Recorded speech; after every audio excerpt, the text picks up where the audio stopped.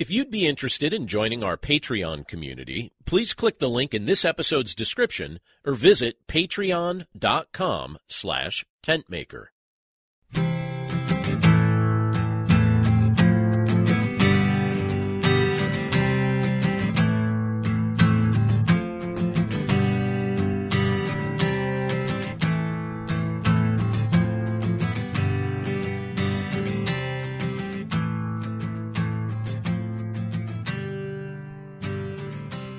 Well, this morning we're continuing our look at the book of Proverbs. We started this last week, and we began just looking at what it means to walk in wisdom. And as we look through this book, there's a variety of things that are shown to us in the book of Proverbs. It's not like it's a book about just one subject. It's really the type of book that's about all subjects, all aspects of living. And so we're going to be talking about what it looks like to grow in godliness, what it looks like to avoid costly mistakes. You'll see some of that even in the portion of Scripture that we're looking at today. We're going to be talking about what it looks like to get ahead in life God's way. And last week we looked at portions from chapter 1 of the book of Proverbs. Today we're jumping over into Proverbs chapter 2, and we'll be getting there in just a moment. But I'll tell you what. A few months ago, my mother-in-law, she bought me a book. Now, those of you that have been in my office, those of you that have been in my home, were probably like, where did it fit? Right? You know, where did it fit? And it's a book about a musician that I've always admired, someone I've always respected. She knows I have a lot of books. She knows that I love reading. And when she gave me the book, I joked with her and I said this. I said, you know, it's a little dangerous to try to buy a book for me. And she looked at me and she said, wait, why is that? And I said, my answer to her was, because if I really want to read something, odds are I've probably already purchased it. And she laughed about that, and I laughed about that because it's pretty much true. Both of us kind of know that that's true. I have pretty simple taste in life, but something, you know, if it catches my attention, particularly a book, it's not too much longer before it's in my possession. And when it comes to knowledge, if I want to know something, likewise, I'm going to do whatever it takes to be able to learn it. And I think we all demonstrate that same capacity to one degree or another. If something's genuinely important to us, we'll do whatever it takes to get it. In fact, if you take just a quick moment to analyze your life, you'll see that you're already pursuing what's important to you. You're already doing that. I'm already doing that. We already pursue what's important to us. And in a moment, we're going to be reading through Proverbs chapter 2, and we're going to do it a section at a time today. I'm not going to read the whole thing at once. We're going to break it down into parts, but you're going to see Solomon elaborate on that concept in Proverbs chapter 2. And he applies that approach, this idea of ultimately, you know, if something's important to us, we're going to try to get it, right? We're going to seek it. We're going to try and get it. He applies that approach to the wisdom of God. So meaning, if the wisdom of God is important to you, you're going to call out for it. You're going to eagerly pursue it. You're going to give up other things in order to get it. You're going to plead with the Lord to bless you with it. So even before we look at the scripture we're about to look at in just a moment, I'll pray first. But even before we pray, I just want us to have in the back of our mind these thoughts. How important is godly wisdom to us? And are we doing what we need to do in order to obtain it? Let's pray. Lord, we pray that as we look at your word this morning, that you would speak to our hearts, that you'd help us to know you, that you'd help us to grow in our walk with you. And Lord, we pray that you'd prepare our minds and our hearts to be challenged by what we're about to read together and what we're about to study. We pray that we would be open to it. We pray that we would be receptive to what you've communicated in your word, and that this wouldn't be the type of thing that we hear it and maybe even think it's interesting or fascinating that you would communicate these things to us. We pray that we would go from just being fascinated with it to actually applying it to our day-to-day lives in the power of your Spirit. So, Lord, we pray that that would be our intent as we look at your word today, that it would be our pre-intent, even before we read it, that as we read it, we would apply it and live it out. We thank you for it. We praise you for all these things and for this time together today. It's in Jesus' name we pray. Amen. So we're going to start off by looking at verses 1 through 5 of Proverbs chapter 2. But I'm going to start us off with another question, and that's this. Is the treasure you're seeking and the treasure you actually need the same thing. Look at what it says in verse 1 down to verse 5. It says this, "My son, if you receive my words and treasure up my commandments with you, making your ear attentive to wisdom and inclining your heart to understanding, yes, if you call out for insight and raise your voice for understanding, if you seek it like silver and search for it as for hidden treasures, then you will understand the fear of the Lord and find the knowledge of God." Now, let's pause there for a moment. How much of your life has been spent digging for some kind of treasure? We've all done it, but have you ever analyzed how much of your life has been spent doing it? Sometimes on a day when I feel like complaining, I almost immediately feel guilty about doing so because I know that my life is not anywhere near as difficult as some of my ancestors and their lives happen to be. And on my hardest day, I've told you this before, but on my hardest days, I often think about my great-grandfather. I never had the chance to meet him in person because he spent nearly every one of his working days as an adult digging in a coal mine in Wilkes-Barre, Pennsylvania. That was what he did. He was a coal miner. And there were plenty of days where he would get to the mine before the sun had come up. And by the time he got out of the mine, the sun was already down. And so when you just think about just a simple thing like being able to look out a window and see sunlight and how frequently I think I take that for granted. Well, I know my great-grandfather didn't take it for granted because there were long stretches of a year where he wouldn't even get to see sunlight. You know, he wouldn't really even get to see it. Maybe on a Sunday he would get to see a little bit of sunlight. But that would be it. And then sadly, he lost his life in a cave-in while he was still young. And I think about that, he spent all his days digging and digging and digging in that mine.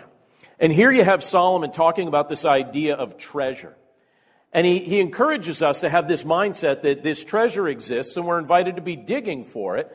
But we're told here that this treasure is ultimately the wisdom of God, the wisdom that the Lord supplies. He teaches us that we're to receive the words and the wisdom of God like the great gift that they are.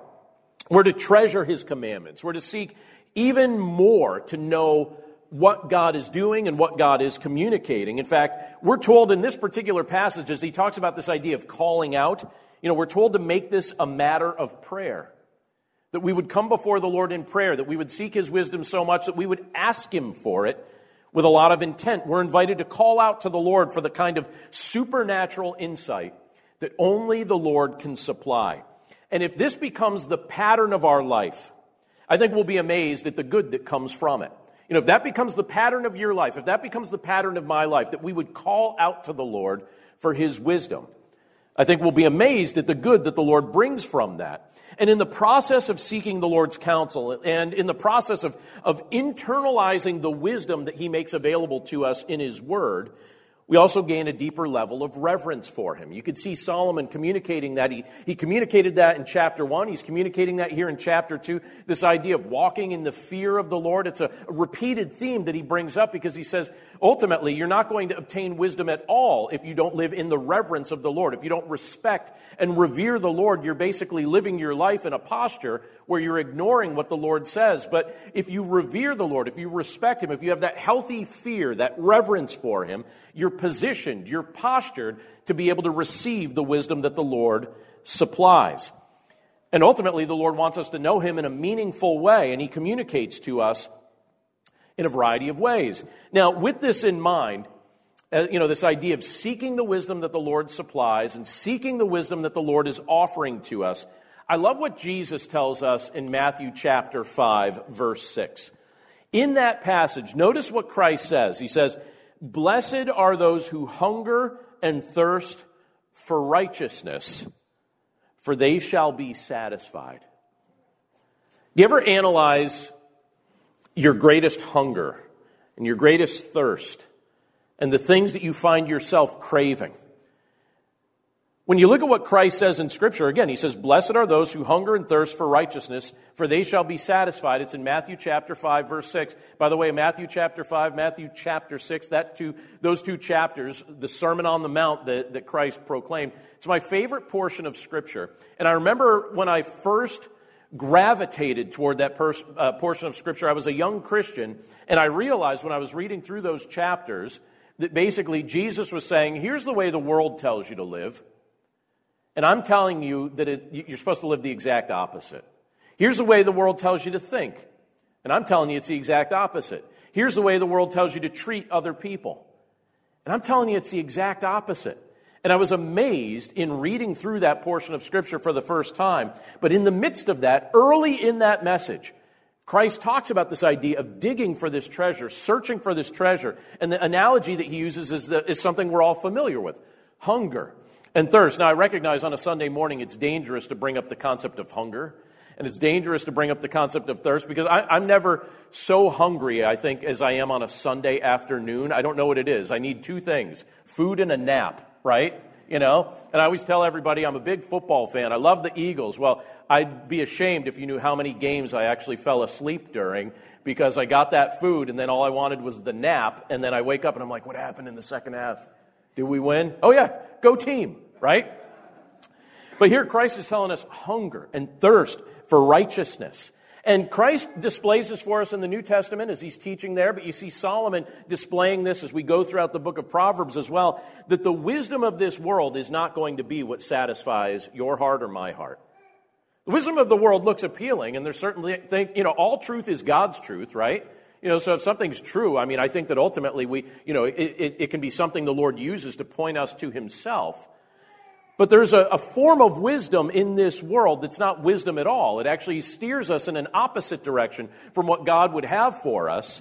And it looks so wise until it actually has the opportunity to play itself out, and then we discover it doesn't lead us where we thought it was going to lead us. So the wisdom of this world is not going to be what satisfies your heart or my heart. But the righteousness of Christ that we receive as a gift through faith in Christ, that's what satisfies the longings of our soul. That's what truly satisfies us. And with his righteousness, we likewise receive his wisdom, because he who lives within us offers us his counsel. So as you and I trust in Jesus Christ, we receive the gift of his wisdom as well, because he who lives within us offers us his counsel. Now, admittedly, and I know I'm not the only one who's found himself in this spot, but admittedly, if I'm super honest with you, I have spent multiple seasons of my life seeking after things that I have mistakenly thought would satisfy that longing.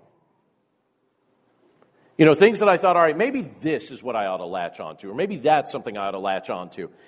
And thankfully, one of the things that the Lord's been teaching me over time as I've known him and walked with him during different seasons of my life, one of the things that he's been teaching me is that he is sufficient. That the things that I have tried to utilize in this world to satisfy that longing in my soul, they're not going to work, but Christ does. He satisfies my soul. He is sufficient. He'll be sufficient for you as well. The treasure that I was seeking and the treasure that I actually needed were not the same thing. I needed Christ. I was seeking other things. But now at this season of my life, I could testify to you with joy that in Christ I find all I truly need. Jesus is the wisdom of God personified. And he offers himself to us freely. And so again, the way Solomon opens up this section of Proverbs chapter 2, I think it's basically inviting us to ask the question, is the treasure that I'm seeking and the treasure that I actually need the same thing? Well, what I really need is Jesus. And through Christ, as his Spirit indwells us, we find the wisdom that we're seeking as well. Now, Solomon goes on a little bit further here. And he continues to develop some of these thoughts, and he gives us some examples of the work that the Lord's doing behind the scenes to actually facilitate growth and protection in your life. And one of the things you could see when you look at verse 6 and the verses that come right after that is that God is guarding your life in multiple ways through multiple means. He's trying to get you to the finish line. He's trying to protect you and help you in the midst of this journey that you're on. But look at the way Solomon phrases this here. I'll start with verse 6, and I'm going to read down to verse 15, but he says this: "For the Lord gives wisdom. From his mouth come knowledge and understanding. He stores up sound wisdom for the upright. He is a shield to those who walk in integrity, guarding the paths of justice and watching over the way of his saints. Then you will understand righteousness and justice and equity, every good path. For wisdom will come into your heart, and knowledge will be pleasant to your soul. Discretion will watch over you. Understanding will guard you, delivering you from the way of evil, from men of perverted speech, who forsake the paths of uprightness to walk in the ways of darkness, who rejoice in doing evil and delight in the perverseness of evil, men whose paths are crooked and who are devious in their ways. When my children were young, we lived up in the Poconos for a couple years while I was directing a conference center up there. And the home that the director has the opportunity to live in, it actually used to be a hotel. And then half of it was turned into the director's residence, and then the other half are guest rooms. And there's kind of like a dividing wall between the two sides of the building now. And so living in that house, one of the things that you would notice right when you came into the kitchen of the house is that there's a nice, beautiful wooden staircase that leads you to the second story. It's beautiful. It was crafted beautifully. I thought it was lovely, but it was also a little bit dangerous. And if you've ever had the opportunity to live in a home that has a wooden staircase, you probably know what I'm referencing, because there are many days that I started off my day by sliding right down that thing. You know, you'd be just in socks and you'd step on the edge of a step the wrong way, and then you'd go for a ride. And I remember at one point we had company over and they were about to leave, and I was upstairs and I was like, oh, wait, before you go, let me say goodbye. And I stepped on the steps and it looked like I was trying to surf down them, and I wasn't, and it was one of the most painful moments of my life, but I found myself just gradually working my way to the bottom, and then I got to the last step, slid off, and somehow didn't fall, and I just stood there for a second with my hands out like this. And they still bring it up to this day. And I spent the next several days in pain just because of that sliding exercise going down that thing. But because our house was always full of people, my wife and I found it very difficult to maintain a baby gate on either end of that. And our kids were young at the time. But you know how it is. Your first kid, you put a gate up for. Your next few, you're like, whatever, right? You're like, kids learn through bumps and bruises, don't they? Sometimes, you know. I can confess that to you now that they're in their teenage years, right? But no, the truth is we found it difficult to always have that gate in place because those stairs were always in use, and it was very, very challenging to have that in place. But we did have one saving grace in the midst of it. Our son, Jay. And what Jay would do, and my wife and I noticed this in the midst of that season, he was always so helpful to us when we asked him to guard the steps, because, you know, he has younger siblings. And so we would just say to him, Jay, would you be willing to just guard the steps right now, because I'm stepping out of the room and I don't want your younger siblings to get too close to them. And he'd be like, I'm on it. And he would stand there. So picture a 4-year-old, 5-year-old Jay, and he would guard it. And like with every ounce of energy he had, he would guard it. And to the point we were convinced, like, his younger siblings are safe because he really will not let his guard down. We were amazed at how good he was at it. And he would protect them, and if they got too close, he would, you know, encourage them away from it. He'd protect them, he'd guard them. And truthfully, I'm the only one that ever fell down those steps. So it was good. But have you ever paused to thank God for the ways that He's intentionally guarding and protecting your life? And sometimes I don't know that we always even notice the ways that He's guarding and protecting us, because He's doing that in ways that sometimes it doesn't even immediately catch our attention. But can you see some of the safety measures and some of the guide rails that He's been surrounding you with to keep you from falling?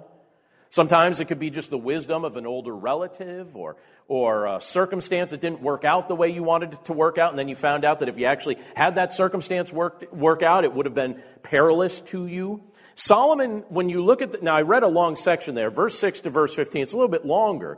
But when you look at what Solomon is saying there, he's actually giving us a glimpse of the multiple ways that the Lord's guarding us. And the list is long, as we just read it together. He tells us that God guards us by giving us wisdom. So that's one of the ways that the Lord's protecting you. He's revealing things to you so that you will make the right life choices and not go in a direction that's going to bring you harm or bring somebody else harm. So wisdom is one of the protective gifts that the Lord gives His children. And ultimately, we receive that wisdom as the Holy Spirit speaks to our conscience and speaks to us and enlightens us through His Word. We're also told that the Lord's sovereignly watching over the path we take. It was another thing that Solomon elaborated on here. So God sovereignly watches over the path that you're on, the path that you're taking. His eye is not off of you. His eye is on you. Scripture here tells us that the Lord shields us from evil. And now there's a lot of things that you've seen and a lot of things that I've seen over the course of my days, but do you ever wonder about the things that you didn't see because the Lord was protecting you? You know what I've actually wondered sometimes when I'm praying to the Lord? So I can see my life and maybe some of the lives around me, but do you ever wonder what you can't see that's taking place in the world right now? There's crazy stuff happening right now as you and I are, in the comfort of being able to worship together and look at the Word of God together and sitting down and meditating on these things. But right now, somewhere in this world, somebody's fighting for their life. Or somebody is just like in a pool of despair, or someone is being threatened, or somebody's being hurt. And I think to myself, like emotionally speaking, sometimes I get to a point where I think, I almost don't, I'm just like thankful at times that to be able to live in ignorance, because I think I don't have the emotional capacity to know all of that. Even if we could, which it's not possible for us to know all of that. But the Lord, He's seeing it all right now. He's seeing all that takes place. And there are things that you and I don't even see that the Lord is shielding us from and protecting us from. And Solomon elaborates on that in those verses that we just read together. How about this? Do you ever think about what Solomon says here about the fact that the Lord protects us from perverseness? Like they're just perverse things that the Lord doesn't want in your mind. He doesn't want it in your heart.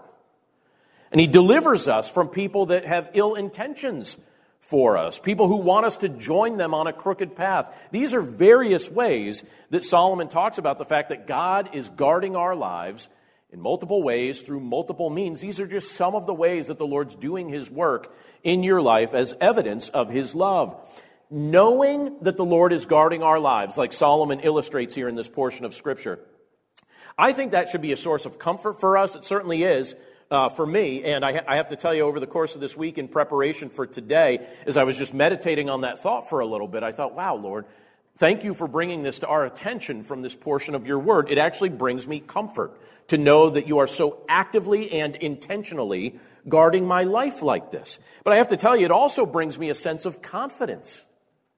Not confidence in myself, confidence in the Lord, who's willing to protect my life and shield me from things that He doesn't want in my life, and then set me out on mission to serve Him, knowing that He's shielding me and protecting me, and that nothing's going to come into my life that He hasn't allowed for a greater purpose. That brings me both comfort and confidence. Confidence in Him, comfort that's originating from Him. He's guiding the steps we take. He's overseeing the walk we're on. We've been granted the liberty, though, to either embrace His protective guidance or to try to live outside of those guide rails. That's an awkward spot that you and I are in. You actually have liberty. You can embrace the guidance of God and experience it more and more. Or you can try and live outside of those guide rails. But Solomon's basically illustrating this for us as a plea, indicating, look, there's wisdom in embracing the framework of God's protective care. Look at all the things God's trying to do for you. Don't fight Him in it. There's wisdom in embracing it. You know, if we call ourselves followers of Jesus Christ, we're not supposed to be spending our lives ignoring the voice of God or ignoring the protective care of God. We should look at a portion of Scripture like this and just say, Lord, it's so wonderful that you would bother to reach into my life to offer something like this to me. I don't deserve it, but I'm grateful for it. Solomon goes on a little bit further, and this is where stuff starts to get a little, you know how I mentioned last week that there are certain parts of the book of Proverbs that start to touch on like awkward things and touchy things, right? This is one of those portions of Scripture where he starts to really dig in a little bit here. And when you look at verses 16 and 19, what he's going to show us here is that there's a high degree of similarity between spiritual and marital adultery. Now look at what it says here when you look at verse 16, and we'll go down to verse 19. He says this, "So you will be delivered from the forbidden woman, from the adulteress with her smooth words, who forsakes the companion of her youth and forgets the covenant of her God. For her house sinks down to death, and her paths to the departed. None who go to her come back, nor do they regain the paths of life. Many of you know that one of my favorite musicians of all time was a man named Rich Mullins. And in fact, the musician that I was referencing, that book that my mother-in-law bought for me about a musician, he was the musician that she bought the book about. And so she knows I enjoy reading things about his life and reading things that he said and songs that he's recorded. And he once told a story that I got a big kick out of. And those of you that are grandmothers, all right, if you're a grandmother here in person, if you're a grandmother on the live stream, you could decide whether or not you want to follow the example of Rich Mullins' grandmother. But at one point in his life, she gave him a Bible, and he noticed that some of the things that Solomon had said in the Bible, particularly the book of Song of Solomon, she actually removed. She took it out. And he's like, why is there parts missing? And she said, well, Solomon says some kind of risque things here, and so I'll give you that part when you're older. And he said, oh, okay. So I actually met Rich Mullins when he was in his 40s. And this is what he said. Yeah, she never gave it to me. So I don't know how old she was waiting for him to get, but he said, I never got it. I had to go buy a copy of the Bible for myself, Find out what's in the sections that Grandma took out. Well, this is the type of stuff that we just read that Grandma took out. Like, she'd take this stuff out. She's like, I don't know, Rich. Maybe when you're older. She never gave it to him. But I do find it rather interesting how frequently subjects like adultery and unfaithfulness and things like that, how often they come up in Scripture. In the history of humanity, it shows us that this is one of the primary areas of temptation that we struggle with. In fact, if you look at the lives of leaders who have eventually disqualified themselves in leadership, when they disqualify themselves, it frequently comes down to one of two issues. It's usually either they've misused money or they've shown a lack of integrity in regard to sexual ethics. It's usually one of the two. And while infidelity within marriage is certainly a big deal, there's a realm of unfaithfulness that the Lord speaks about in the same manner that we could say even goes beyond that. So you may or may not have been unfaithful to your spouse, but here's the thing we've all struggled with. We have all wrestled with being faithful to the Lord. Every one of us in this room, everyone joining us on the live stream, everyone that'll be listening to the podcast of this message, every single one of us have all struggled with our faithfulness to the Lord. We've wrestled with that. That's been the struggle of humanity from our earliest days, and it was because of our willingness to sever our relationship with God by being spiritually and relationally unfaithful with Him. It's because of that the Father sent us Jesus. Our relationship with the Lord needs to be restored. It needs to be reconciled, and that's only accomplished through Christ, because at our heart, we're people who wrestle with not just marital adultery, but spiritual adultery. And that subject comes up time and time and time again in Scripture. In fact, it's probably worth looking at James chapter 4, verse 4. In James 4:4, you have James saying this. And he says this in the context of, as he's speaking this to the early church, and notice the exclamation in this. He says, you adulterous people. By the way, if I ever have like a sermon title, you adulterous people with an exclamation point, are we coming to church that Sunday or are we skipping? Because I usually announce the sermon title on Friday. Well, James, he had it like here. He said, you adulterous people, do you not know that friendship with the world is enmity with God? Therefore, whoever wishes to be a friend of the world makes himself an enemy of God. What's he getting at here? He's talking about spiritual adultery. He's talking about the fact that our hearts are always drifting toward something else, thinking something less than Jesus has the capacity to satisfy my soul. And you could waste your life chasing after things that will not satisfy your soul. And all that is a form of spiritual adultery. And so you have Solomon talking about the concept of adultery here in this passage in Proverbs chapter 2 as we examine his words. But he shows us, and you can apply this whether it be to marital adultery or the deeper root, spiritual adultery. They both have the same root cause. But he shows us that giving into the temptation to be unfaithful in any realm, it only leads to ruin. It will ruin you. Marital adultery and spiritual adultery both seem enticing. And they both seem tempting in the moment, but they both lead to ruin and regret in the end. And please notice Solomon's counsel, because it's one of those guide rails. Solomon's words are strong counsel for us. He says this, "For her house sinks down to death, and her paths to the departed." Marital adultery, spiritual adultery, same root issue.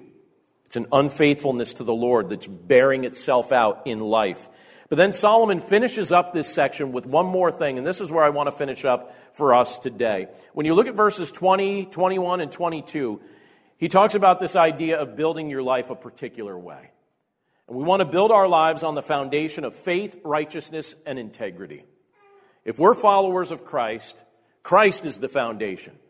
And he's a foundation of faith, righteousness, and integrity. And we see this illustrated this way when you look at verse 20 down to verse 22. Solomon says it this way. He says, "So you will walk in the way of the good and keep to the paths of the righteous." Let me say that again. Verse 20. "So you will walk in the way of the good and keep to the paths of the righteous. For the upright will inhabit the land, and those with integrity will remain in it. But the wicked will be cut off from the land, and the treacherous will be rooted out of it." So I'm grateful that through Christ, we don't need to remain on the path of unrighteousness and death. That's where we were headed. That's the path we were on. But now in Christ, as we trust in Christ, we receive life. We have life through Christ. In Christ, we're made upright. In Christ, we're given an inheritance in the kingdom of God. And as Solomon says it here, I'll read it again. He says, "The upright will inhabit the land, and those with integrity will remain in it." So what he's getting at here is this idea that the wicked who persist in their unbelief, they are cut off from the eternal goodness of God. But those who have faith in Christ will enjoy a secure inheritance in his presence forever. And this passage forces me to ask the question, so I'm going to ask it of myself, but I want you to ask it of yourself as well. And the question is this: on what foundation am I trying to build my life? On what foundation am I trying to build my life? Because when you look at the example that's being held out here to us, an example that we're being called to emulate, we're shown a person who chooses to build their life on a foundation of faith, righteousness, and integrity. So what happens here is a person trusts in the Lord and they receive his wisdom. They're shown that this is the right foundation to lay. This is the way that your life is to be built, through Jesus Christ. But some people build their lives on things that are much, much shakier than this. I won't use any names because I haven't done the research on this myself, but I did read an article about this less than a week ago. But I read an article about an influential person, probably a name that at least half of you would recognize, so that's why I'm not going to divulge it. But I read an article about an influential person who is now deceased.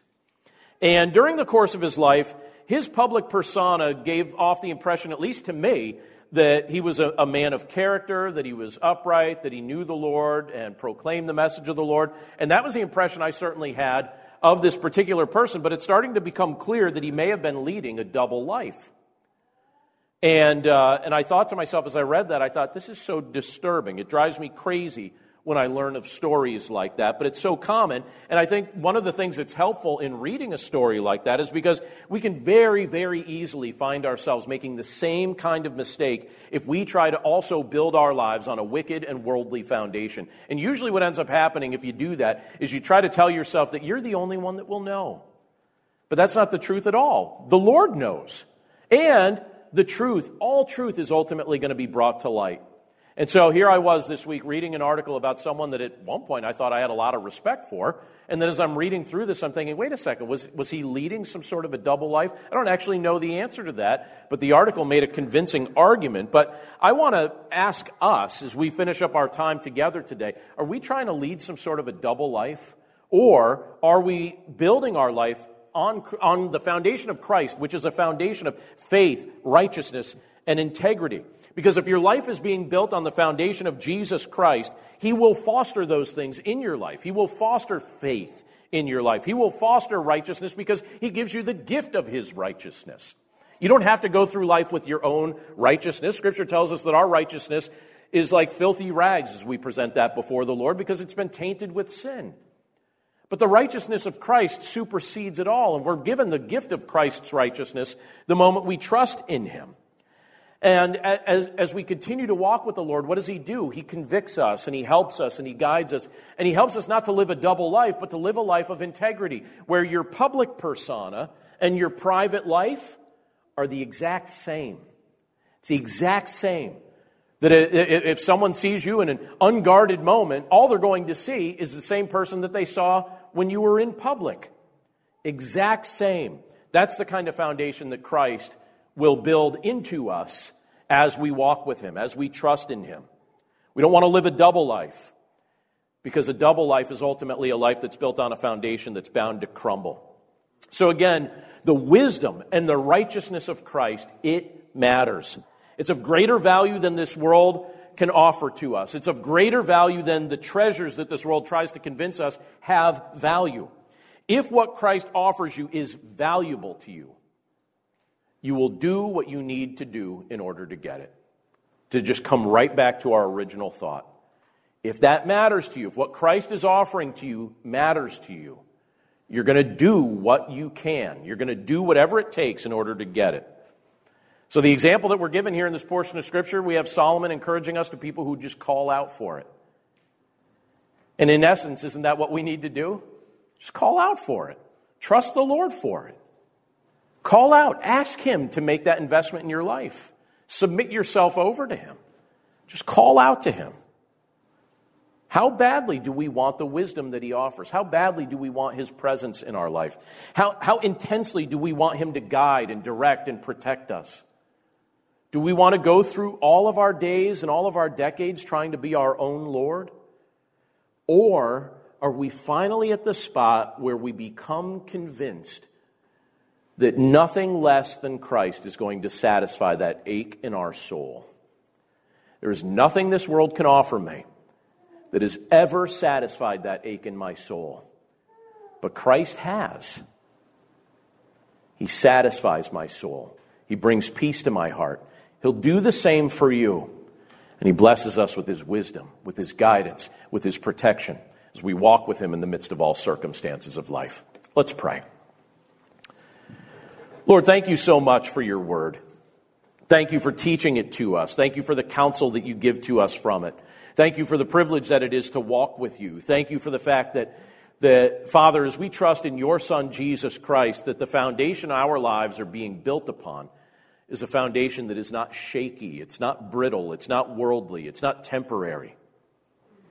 It's a type of foundation that ultimately has eternal consequence. So, Lord, we pray that by your grace we would be men and women who love you. We pray that we would be men and women who seek after you. We pray that we would be people who value what you offer, and that our lives are spent pursuing you because you pursued us first. Lord, we're grateful for the challenging things that we have the privilege to read and study and think about when we look through a book like this. We're grateful for it. And we pray, Lord, that it would edify us, that it would encourage us, that it would convict us where it needs to convict us, that it would motivate us, and that we would find comfort and confidence as we look at these passages, these words, these proverbs that give us such great counsel. Lord, we want to ultimately experience the comfort that you offer. We want to ultimately experience the confidence that we can have in you, not a confidence in and of ourselves, not a comfort that's found through worldly means, but ultimately comfort and confidence that comes from you. So, Lord, thank you again for teaching us from this portion of your word today. And as we prayed earlier, we pray that you'd help us to live these things out and to walk with you faithfully in the midst of all circumstances as you empower us to do so. And we thank you for all these things in Jesus' name. Amen.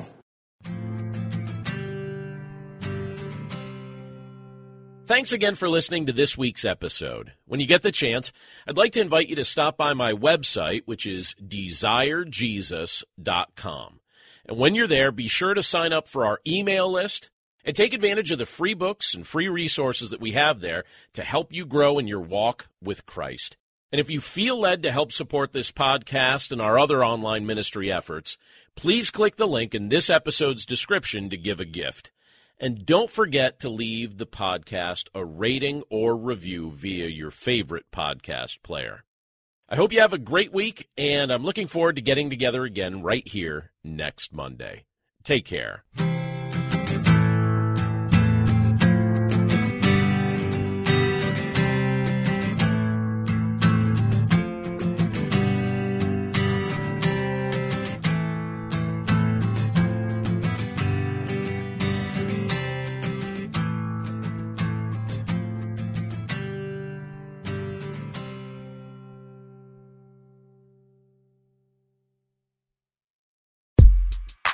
What happens when a writer and former history teacher goes toe-to-toe with his best friend, a nationally touring stand-up comedian? Total carnage, that's what. 2 men enter, and 2 men leave, because that's how it works. Actually, you get hilarious, real, and insightful conversations about life, history, culture, faith, and everything in between. Join me, comedian Johnny W., and my pal, author and speaker John Driver for Talk About That at lifeaudio.com or wherever you get your podcasts.